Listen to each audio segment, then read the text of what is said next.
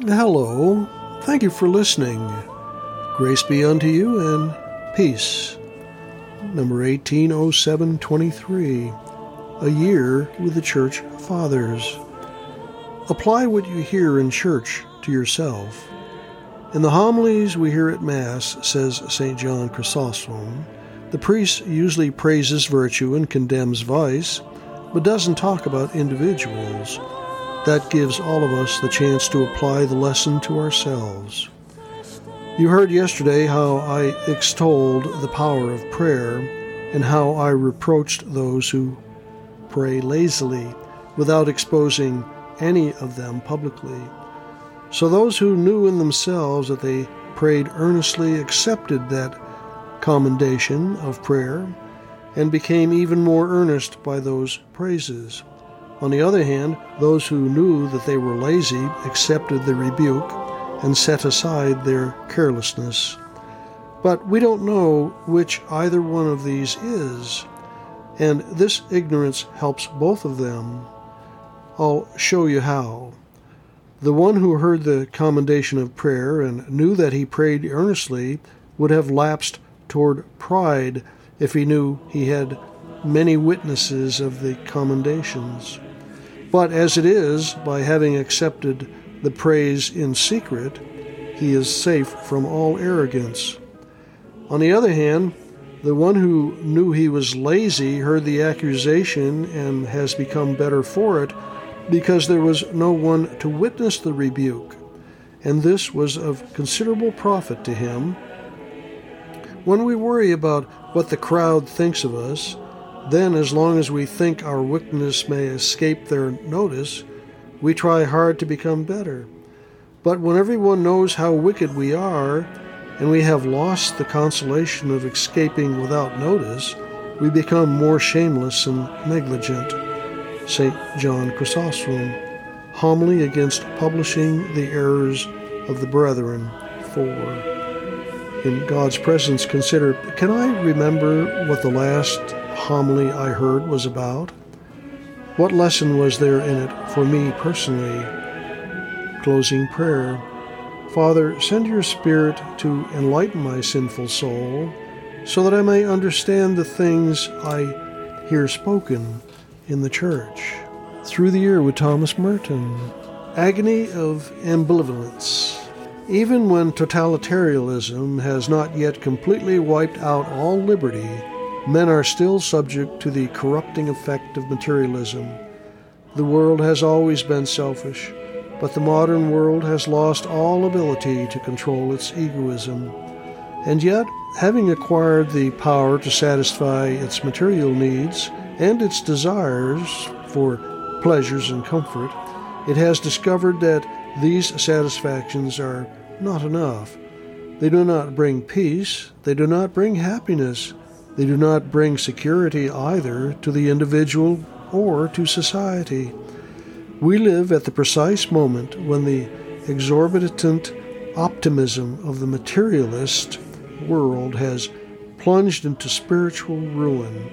We find ourselves living in a society of men who have discovered their own known entity where they least expected to, in the midst of power and technology, achievement. The result is an agony of ambivalence in which each man is forced to project upon his neighbors a burden of self-hatred which is too great to be tolerated by his own soul. The Living Bread. Magnificat, July 2023. A reading from the Holy Gospel according to Matthew. Jesus began to reproach the towns where most of his mighty deeds had been done, since they had not repented. Woe to you, Chorazin! Woe to you, Bethsaida! For if the mighty deeds done in your midst had been done in Tyre and Sidon, they would long ago have repented in sackcloth and ashes. But I tell you, it will be more tolerable for Tyre and Sidon on the day of judgment than for you. And as for you, Capernaum, will you be exalted to heaven? You will go down to the netherworld. For if the mighty deeds done in your midst had been done in Sidon, it would have remained until this day. But I tell you, it will be more tolerable for the land of Sodom on the day of judgment than for you. The Gospel of the Lord. Meditation of the day, moved by the Lord's mighty deeds. Not only did Jesus show his care for me by suffering, but he went further still and gave me the best love of his heart. In his redemption on the cross, he saved me from hell. Now he would lift me up to his own divine heart and feed me with his body and blood, soul and divinity. He actually accomplished this wonderful charity. The night before he died, he thought of me. He must leave me, but his heart drew him to stay with me. He wanted to remain with me, and he wished to be my food. So he took bread into his hands and said, "This is my body." He wishes to come to my heart in Holy Communion. May I live the life of communion? Our best friend is an ardent lover. He wants our whole heart for himself. So he says, "Behold, I stand at the gate and knock." This means that he knocks on the door of our heart, that he may gain admission to rule in that kingdom of love. When I know God loved me so much as to make me for himself and to give his only Son to save me from hell, and that he gives me daily the Eucharist, Christ, my heart wants to make a return. In what way shall I render my thanks to God? It would seem not too much if I gave him my whole self. How can I do this? I can offer him every morning my daily work, and also my best love while doing my duty.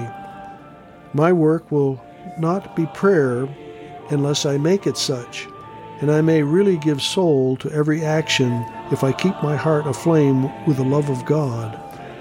I must resolve, then, to think of God's great love for me, so that I may give him back all the love of my heart in loving service.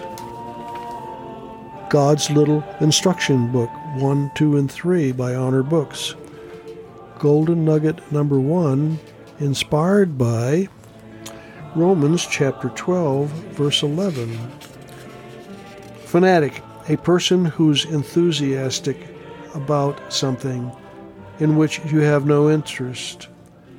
Neither be lacking in zeal, but keep your spiritual fervor serving the Lord. Golden Nugget number 2, inspired by Psalms, chapter 121, verses 1, 2, and 7. It is impossible for that man to despair who remembers that his helper is omnipotent. I lift up my eyes to the hills. Where does my help come from? My help comes from the Lord. The Lord will keep you from all harm. He will watch over your life. Golden Nugget number 3, Proverbs chapter 21, verse 23. Silence is one of the hardest arguments to refute. Whoso keepeth his mouth and his tongue keepeth his soul from troubles. Chesterton, Day by Day. Thackeray born. In all things his great spirit had the grandeur and weaknesses which belonged to the England of his time, an England splendidly secure and free, and yet, perhaps for that reason, provincial and innocent. He had nothing of the doctrinal quality of the French and Germans. He was not one who made up his mind, but one who let his mind make him up. He lay naturally open to all noble influences flowing around him, but he never bestirred himself to seek those that were not flowing or that flowed in opposite directions. Thus, for instance, he really loved liberty, as only a novelist can love it, a man mainly occupied with the vanity and vivacity of men. But he could not see the cause of liberty except where the Victorian English saw it. He could not see it in the cause of Irish liberty, which was exactly like the cause of the Polish or Italian liberty, except that it was led by much more religious and responsible men. and he made the Irish characters the object of much innocence and rather lumbering satire. But this was not his mistake, but the mistake of the atmosphere, and he was a sublime emotional Englishman who lived by atmosphere. He was a great sensitive. The comparison between him and Dickens is commonly as clumsy and unreasonable as a comparison between Wilkie Collins and Charles Reade, or Bulwer Sutton and Anthony Trollope. But the comparison really has this element of acuity, that Dickens was above all things creative. Thackeray was above all things receptive. There is no sense in talking about truth in the matter both are modes of truth.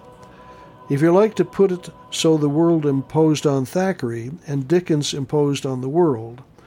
But it could be more truly by saying that Thackeray represents, in that gigantic parody called Genius, the spirit of the Englishman in repose. This spirit is the idle embodiment of all of us.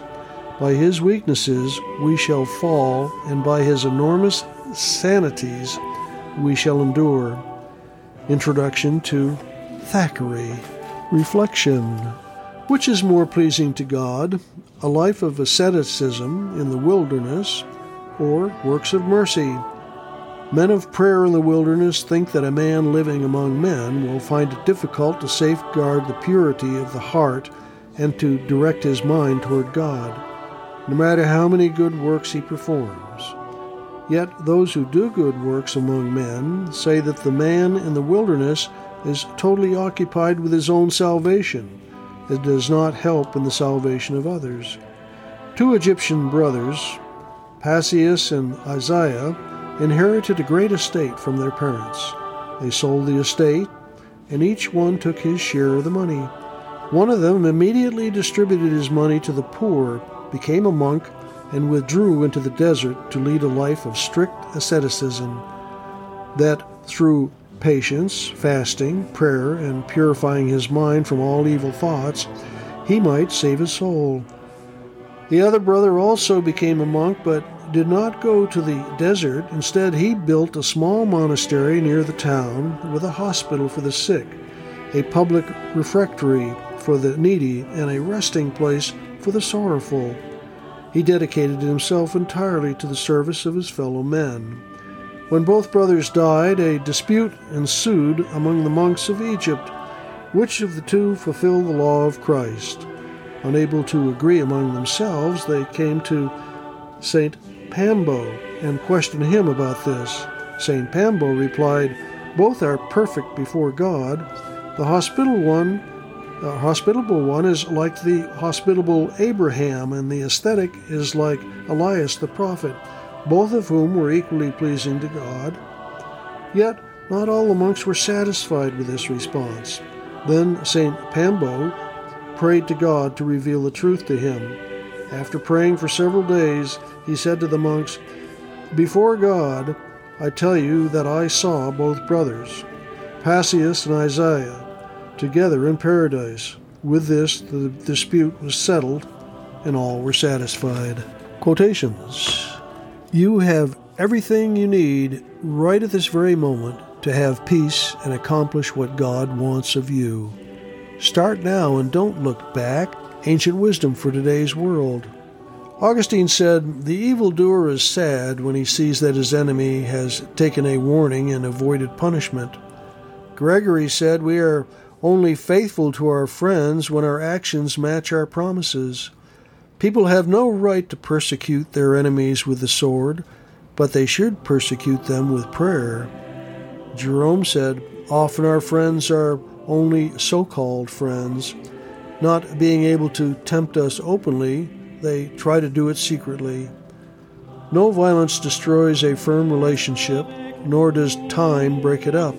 It remains strong wherever destiny takes it.